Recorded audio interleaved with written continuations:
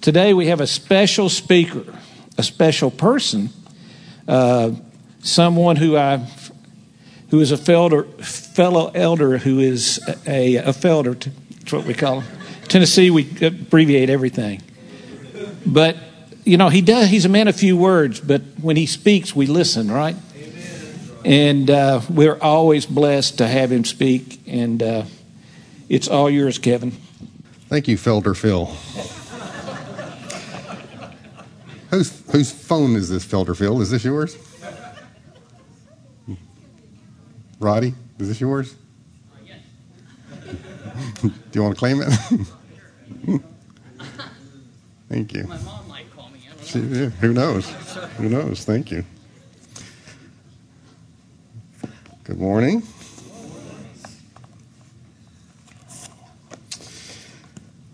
All right.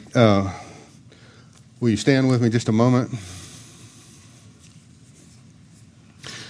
Usually we stand up and read a passage from Scripture. But today I'm actually going to save the Scripture for us to read together to the end. But I thought it'd be good for you to stand up anyway. Make go ahead and do a little stretching, that kind of thing. So get the kinks out. And then you can sit down and hopefully the sermon won't seem so long. All right, you may be seated. Heavenly Father, I do pray that you will send your Spirit to breathe life into your word today. In Christ's name. Amen. All right. The text that we will be reading a little bit is Psalm 51. Don't put it up just yet, William. I'll tell you when to put it up. But that's the text that we're going to read. It is a psalm. It's a song. It's one that was written by David. We know that because it says so right at the beginning. So it introduces itself, sort of. But to understand Psalm 51, usually what we do is we read the Scripture, and then whoever's standing in the pulpit will go ahead and exegete from the Scripture. They'll go ahead and go through maybe verse by verse, or go through and give you some insight, some backstory, some cross-references and things like that, so that the Scripture will be maybe more meaningful and hopefully will stay with you and become alive in your hearts. And this is one, though, that we're going to do all the exegesis and the cross-referencing and the backstory first, and then we'll go to the Scripture. Some of you know Psalm 51 is a scripture or a psalm that was written by David at a very specific time in his life. It involves the incident with Bathsheba. Most of you know that. That's probably the second most famous story of David, or maybe. And it's in sort of in the middle of his life. It's sort of when he's really rising to power now. He's solidifying his kingdom. It's well after the ordeal with Goliath, and it's well before the ordeal with his sons who rebel against him. So this is in that middle section there. And to understand the verses from the psalm, you really have to know the story itself. And though you've probably heard it, we're going to go through it again because I think there are some things in here that I as I read through it, some new things that I learned as I read and pondered and prayed and studied about it. And so I want to share some of that stuff with you, if that's okay. All right, I want to start right off by kind of reading a story. This is from 2 Samuel, the 11th chapter is where it starts, right from the first verse. And I'll read a little bit and then I'll talk a little bit. So, it happened in the spring of the year, at the time when kings go out to battle, that David sent Joab and his servants with him and all Israel, and they destroyed the people of Ammon and besieged Rabbah, but David remained at Jerusalem. Okay, I'm going to stop right there. That needs a little context. All right, spring of the year, that's a good time to do battle. Why? Well, in the spring, the crops are out. They're kind of doing their own thing growing. Doesn't require a lot of manpower at that time. Also, the winter rains are over with. It's nasty. I mean, war is hell all the time, right? But it's really worse when you're having to slog through the mud. So in the spring, the weather's better. So, that's the time to go to war. Also, it says that with the Ammonites. Why the Ammonites? Well, it's an interesting story there. Who are the Ammonites, first of all? Well, if you go back, it tells you. The Ammonites are the descendants of Ben-Ami. Not Bon-Ami, that's the scrubbing powder that your grandma used to clean the tub with. Ben-Ami. Ben-Ami was the son of Lot. And so we know a little bit now where that comes from. Lot was the nephew of Abraham, and when they split apart and Lot had to run from Sodom, Ben-Ami was a result of that. We'll just leave it at that. And the Ammonites were this group of people that grew up. They were pagans, but they're like cousins of the Israelites, distantly, but they're cousins of the Israelites. And when the Israelites came out of Egypt and they're claiming the land that God promised them, the Ammonites didn't help them. And so there was a little resentment about that. The Ammonites they didn't help them out, But God told the Israelites, don't disturb the Ammonites. Just don't, when you go in to take your land, I'm not giving you that land. Theirs, leave them alone. Okay. So they had this sort of uncomfortable peace between Israelites and Ammonites. And there was a king that the Ammonites had. This is actually just from the chapter right before, from chapter 10. There was a king named Nahash who actually did help David out some. He was kind to David, and David appreciated it. When Nahash died and his son came to power, Hanun, David said, let's send some condolences to Hanun because his father was good to me. So he sent a contingency of people over to, say sorry about your dad, maybe some flowers, maybe some other, nice gifts, those kinds of things. Things you do when someone dies. But Hanun's princes, it says, his advisors said, you don't really think that David sent these people here because he's sorry that your dad died. He sent them here to spy on us so that they can come take us over. So Hanun listened to his princes, and he took. Now, I've got to read this because I'm not making this stuff up. I'm just going to read it from it. David has rather sent his servants to you to search the city, to spy it out, and to overthrow it. And Hanun took David's servants, shaved off half their beards, and cut off their garments in the middle at about the level of the buttocks, it says. That's right here, I'm reading it. And then sent them away. Okay, so they got, the beard was kind of a status thing. It was something that men were proud of. They grew a beard when they were men, So he shaved off half the beards, cut off half their garments so that their behinds were showing, and sent them on the run. Perhaps that's where the word embarrassed comes from. I don't know. They were embarrassed.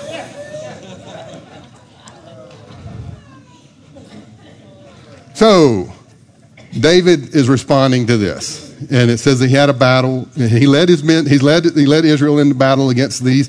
They went and got the Syrians to help them out. The Ammonites did. They got the Syrians to help them out, and they were getting ready. I mean, he knew this action against the contingency that David sent. He knew that was going to stoke a war. So he got the Syrians to help him out. David took his armies. They went to battle, and it turned out, under David's banner, the Syrians fled away, and then the Ammonites, were left kind of to themselves. And this story here, where David sent out Joab and his servants, is kind of to finish up this thing. In the spring of the year, David sent them out. But David himself didn't go. That's a critical line. David remained at Jerusalem. It was David's job, his commission by God, to protect and solidify the kingdom of Israel. And so David should have been with his men. But instead of going with them, he stayed behind and he sent them to do his job. Okay? So that's important. That's context. Then it happened one evening that David arose from his bed and walked on the roof of the king's house. And from the roof he saw a woman bathing, and the woman was very beautiful to behold. So David sent and inquired about the woman, and someone said, "Is that not Bathsheba, the daughter of Eliam, the wife of Uriah the Hittite?" Okay. So maybe, we don't know. David's restless. It's nighttime. He's up pacing around on his roof. He sees something that he ought not see. I'm not going to judge Bathsheba. I don't know whether it was normal for women to bathe on the roof at night in that time. So I don't know about that. That's not for me to judge here. But we're going to focus on David and his action. He sees, he notices, but then he asks about. So it's not just a matter of seeing, not see that, go away, leave it behind, but he pursues it. Who is that? By the way, I'm just curious, who is that woman that lives over there in that house? And they tell him it's the wife of Uriah the Hittite, the daughter of Eliam. Now these aren't nobodies. Uriah and Eliam both, this woman's husband and this woman's father, are some of that contingency, or some of those mighty men, the warriors who were down there cleaning up with the Ammonites. They're elite soldiers. So David knows who they are. These are, she's from a good family. David goes on to say, well, send her over here to come see me. Yeah, send her to come see me. And Bathsheba comes, and it says that she went into David's, and he lay with her. Okay, this is PG, by the way. I don't know if you guys need to make any arrangements. This is a PG story, I suppose. Now, again, it doesn't say that she screamed. It doesn't say that she refused. Obviously, she's going to come when the king summons. You would expect that. And it doesn't say that she told anyone. In fact, it's pretty certain that she didn't tell anyone after the act had happened. So, again, I don't know enough details to really talk about that, but we're looking at David's life now. So she goes back, but she does send David a message because the result of the action was that she got pregnant. And her husband's off at war. Interesting, the scripture also makes mention, he lay with her for she was cleansed from her impurity. Okay, that's curious to me in a couple of ways. One way is that it was important enough to David that she was at the right time of month and not the wrong time of month, which was forbidden by the law, but not to actually not lay with someone else's wife. That's a curious thing. But I think the detail is in there to let us know that she wasn't pregnant when she came. That detail matters. All right, so David says, okay, I do have an issue, because that is a sin that is punishable by death. Both the adulterer and the adulteress should die according to the law from that. All right, so David concocts a plan to try to cover this up. He sends a message to Joab, send Uriah the Hittite to come see me. And Uriah comes in to see him, and he just basically says, tell me how the war is going, Uriah. That's what I sent for you for. I just want you to, catch me up to speed on how the war is going. And so Uriah tells him, your men are fighting bravely. They're making you proud, and I would like to get back to them. And he says, no, you need to stay here. Go to your wife. Go home. Spend the night in your home. Go to your wife. But Uriah doesn't, because he can't see himself enjoying the pleasures of home while the other men, the unit that he serves with, are off fighting in battle. And so he's a good patriot, good soldier. And what's interesting, what makes that even more interesting and more impressive in a way, is he's not even a Jew. He's not even an Israelite. At least not by birth. He's a Hittite, that's what it says. That's why they call him Uriah the Hittite. But he has joined himself to David and joined himself to the Israelite nation, to Israel. So he stays with the rest of David's guards just outside that's where he sleeps on the stoop, basically, guarding the king's house.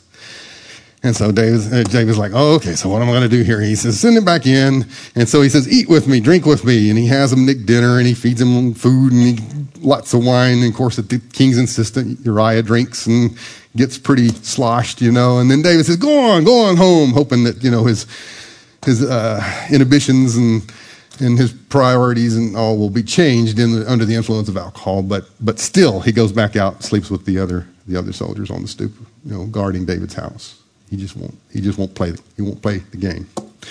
So David then says, "Okay, Uriah, you got to go back," and that's what Uriah wants. He wants to go back, join his unit, and he says, "Here, I'm going to give you some orders, Uriah. Take them back to Joab, the captain."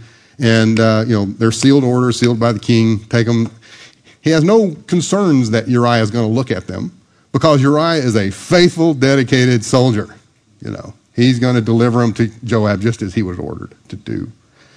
The orders were the orders of Uriah's destruction.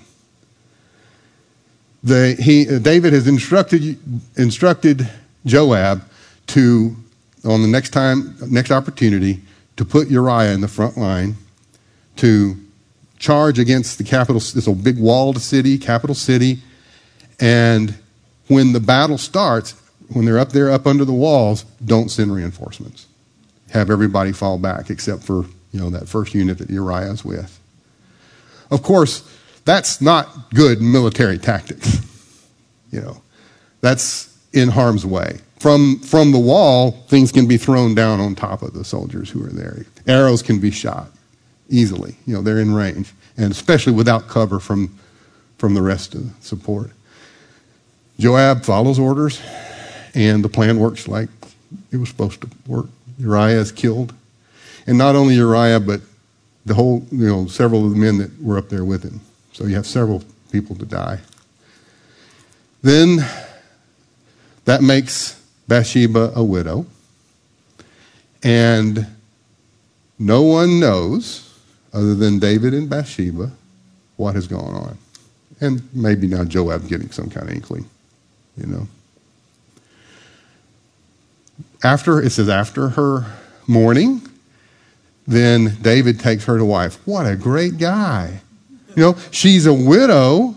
She's about to have a baby, but the baby's not going to have a father. So this great king actually takes her into his household, gives her his name, and willing to raise the child.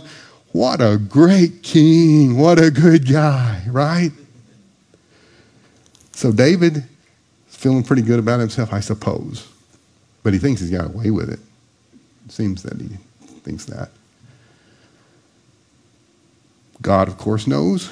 God takes the prophet Nathan, who David has already interacted with. Nathan is friendly to David. He's had prophecies in the past that were in David's favor. And so David likes Nathan because he thinks Nathan likes him.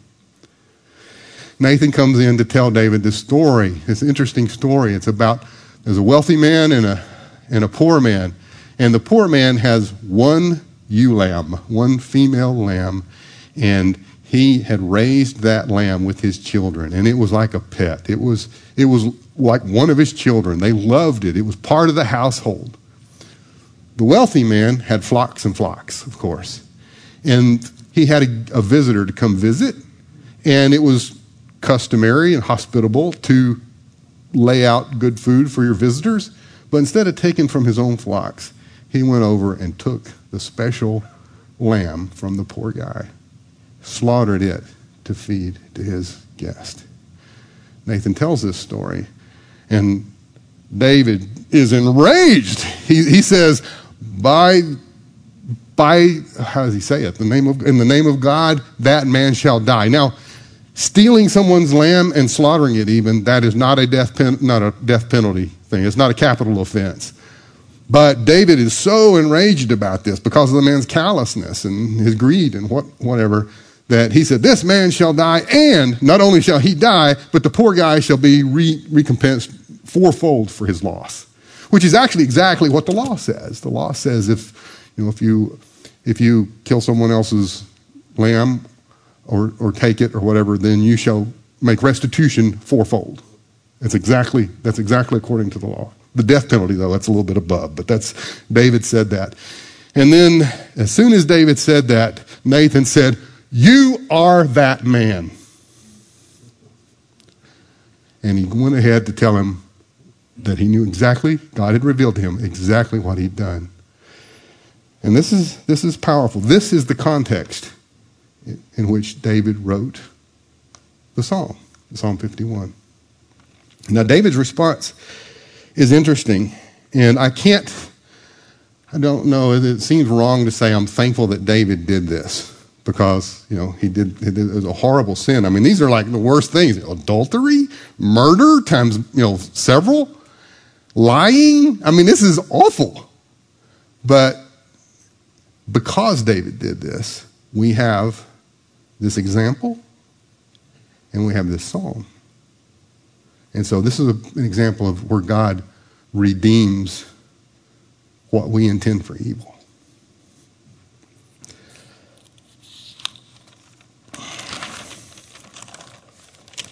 So Nathan basically tells what God's judgment is going to be on David. He said, there will be blood in your household.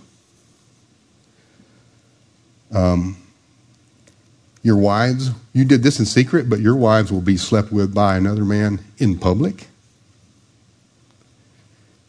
And the child will die. This child is going to die. Now, David's response is pretty short. He writes the psalm later, I suppose. But his response is pretty short. David says, I have sinned against the Lord. I like this because he doesn't say, we have sinned against the Lord. He doesn't say, I goofed up. I made a mistake. I slipped up. I fell short of what I should have been. It wasn't that. It was, I have sinned against the Lord. And because of David's remorse and repentance, there is never another inkling about David ever again sleeping with another man's wife. Because of David's repentance, the Lord has mercy on him. That was a capital offense, but God says, I shall not require your life of you through Nathan. He says that. And because God pronounced it, they let David got to live. But the consequences still happened. Some of you some time ago, we talked about the rebellion of Absalom and all that. And as it turns out, David lost not only this child, he lost Amnon and Absalom and Adonijah, I believe it was. 4 sons for the one. Just like he pronounced in his own judgment. Just like the law says. So this kind of brings me to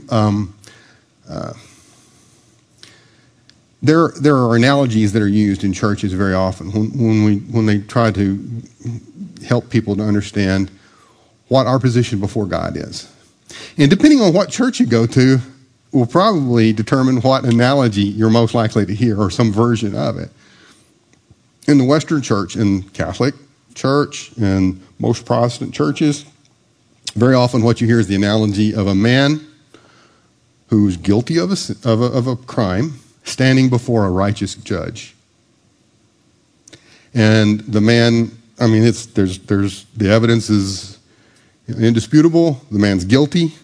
The crime is a capital crime, and he's standing before the righteous judge. And all he can do is say, I'm guilty, and I throw myself on the mercy of the court. And the righteous judge has to pay the penalty. The penalty has to be paid, because otherwise, if he just said, everybody messes up, it's okay, don't worry about it, that's not a righteous judge.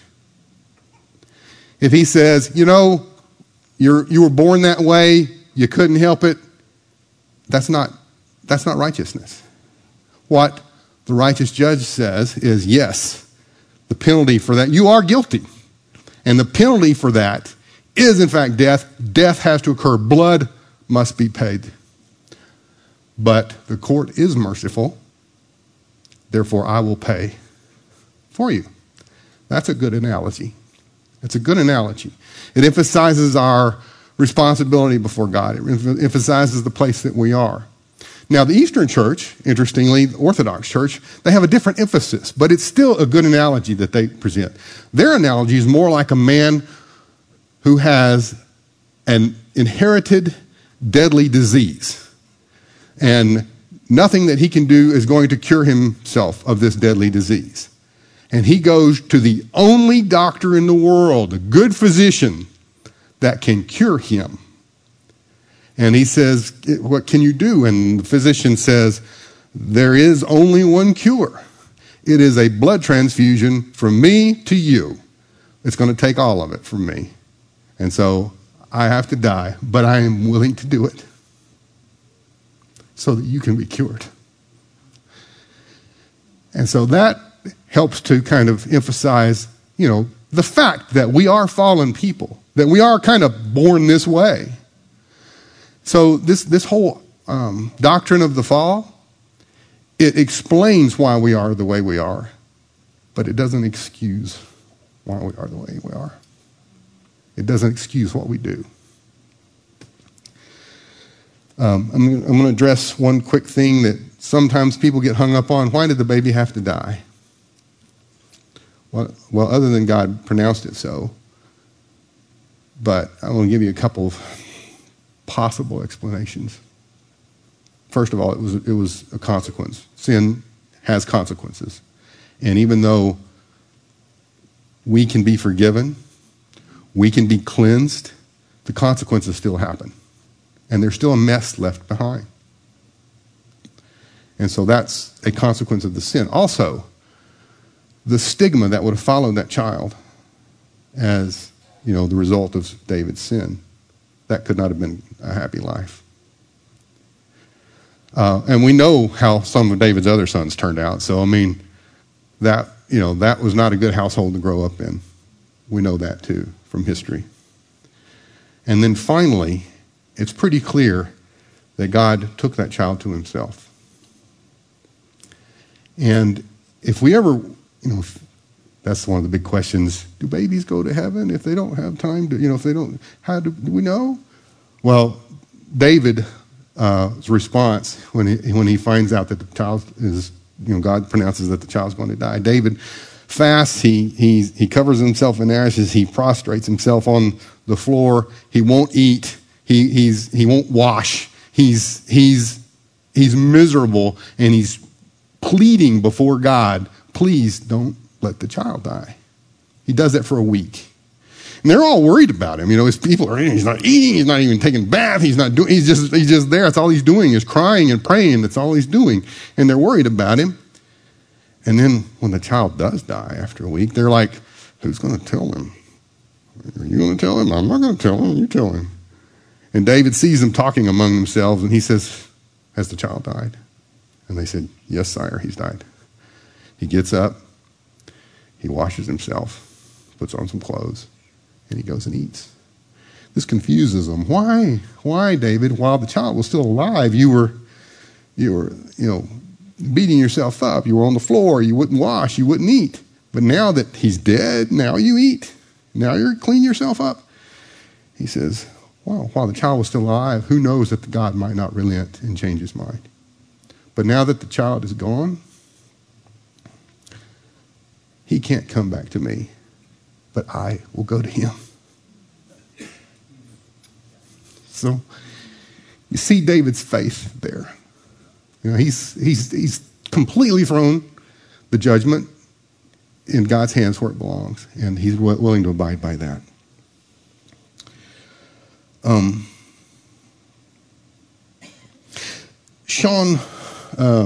Josh McDowell. Some of you know Josh McDowell, Evidence That Demands a Verdict, and lots and lots of other books.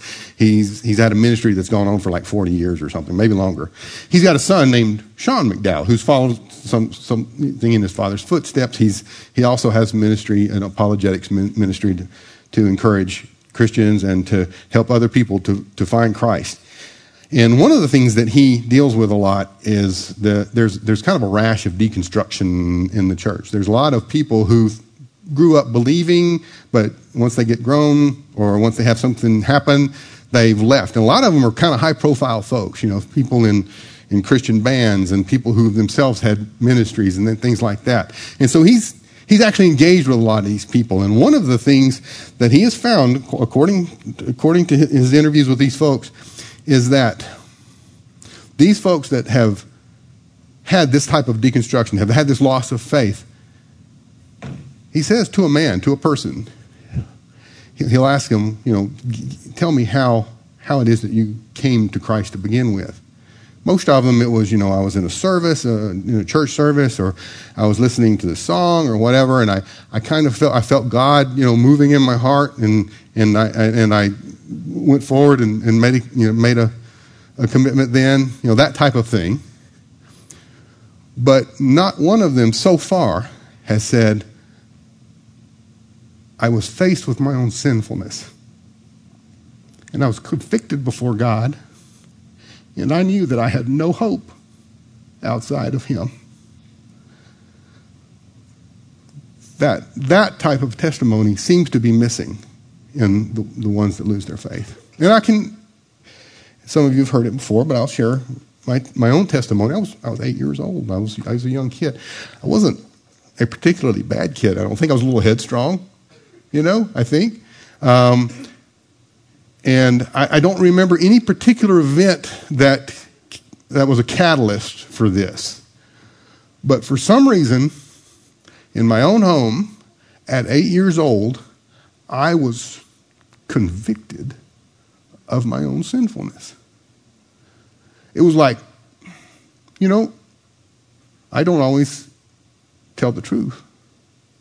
I don't always obey my parents the way that I'm supposed to. I like to make excuses. And all these things, they just kept coming to me like, what a terrible person I am. At 8 years old, I just knew that I had no hope. And I was just like David almost. I was bereft. I was laying on the floor. I was crying. My mom, fortunately, recognized what was going on. She got enough out of me to figure it out. When my dad came home, he explained the gospel to me. And by golly, that was good news to me. And I remember, now, my daughter, when she came to Christ, hers was a little less emotional, it seemed like. She didn't do the crying and stuff that I did. I was concerned about that, I'm not sure you're doing this right, But what I do remember, the thing that really sticks with me, is I got to baptize her. That was cool. I got to baptize her. And she came up out of the water, and as we walked out, she said, I just feel so clean. And I remember that feeling myself. And God still deals with me that way sometimes. It says that the Holy Spirit convicts us of sin and of righteousness and of judgment. And people deal with the unpardonable sin, the blasphemy of the Holy Spirit. Well, I don't claim to have the whole answer to what that means exactly, but at least this. If the Holy Spirit convicts you of your sin and you do not face up to it, that is blasphemy of the Holy Spirit, I believe. If you're not willing to own your sin, you can't do enough good works to cover up your sin. If you're a good doctor, you can't save enough people to cover up your sin. If you're a good lawyer, you can't get enough innocent people out of jail or put enough bad people in jail to cover up your sin. You can't do it. It doesn't work that way. You're still sinful. The blood price has to be paid. Fortunately, the good physician, the righteous judge, has paid it. So now, William, if you would, put Psalm 51. So I will ask you now to stand as we look at Psalm 51. Now, I'm going to point out just a couple of verses that might cause a little ambiguity as we go through it. So I want to address them beforehand. Let's see. Okay, verse 4. We'll go ahead and call your attention to that. Against you and you only have I sinned. Well, that's interesting, and people look at that and they go, ooh, I know the story of David now, and it seemed like he sinned against Bathsheba, sinned against Uriah, sinned against Joab, sinned against the whole nation pretty much. So what does it mean by that? And the understanding is that the sin against God trumps all others. Yes, he wronged those people. Yes, there were terrible consequences, but it was the sin against God that trumps all others. Okay, so that's an issue that we can not worry about, hopefully. Let's see. And this, by the way, is New King James Version. If you want to turn to it in your own Bible or on your own devices, that's fine. This is the version I'm going to be reading from when I read it. William, down to verse 5, next page. Yeah, behold, I was brought forth in iniquity, and in sin my mother conceived me. That's the whole I was born this way thing, but he's not making it as an excuse. He was just saying this is how I came down, and explains why I am the way I am, but it doesn't excuse it. Okay. And then down to verse 8. It says, make me hear joy and gladness that the bones you have broken may rejoice. Well, there's nothing in the story about David getting his bones broken. But this is sort of a speech pattern or something that's used often in poetry of the time.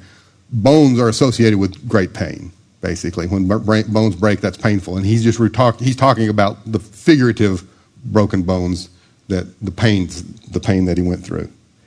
And then when we read it, I guess what I'll have us do is we'll stop at verse 17, but I want you to look at verse 18 and 19. William, are you there? Good, thank you. Because everything down to verse 17, I think, can apply to every one of us. Your sin may not be David's sin. Hopefully you've never caused anybody to die, hopefully. Hopefully you haven't committed adultery, hopefully. Hopefully not even in your heart. I'd say that's I'm a little less hopeful about that one. But regardless of whether any of these David's sins are your sins, you've got your own. And you know what they are. God knows what they are. They're and the ones that need to be dealt with are probably the ones that you're telling yourself is no big deal. The ones that you say, well, everybody does it. Not that big a deal. Nobody knows about it, so it doesn't matter. That one, that may be the one that you need to be, putting before God right now. So anyway, verse 18 and 19, that's more specific to the time. He's talking about God and his blessing on Jerusalem and his blessing on David's kingdom and that kind of thing. And it kind of applies to us, but it's a little less personal. So we're going to stop at verse 17. So starting with Psalm, the verse 1, after the little introduction about it tells us, the context. Start with verse 1. I'm going to read out loud, and I ask each of you, if you can, if you will, to pray this psalm with me, even if you don't say it. If you want to say it out loud, you're welcome to do that too. But at least pray the psalm with me, if you can.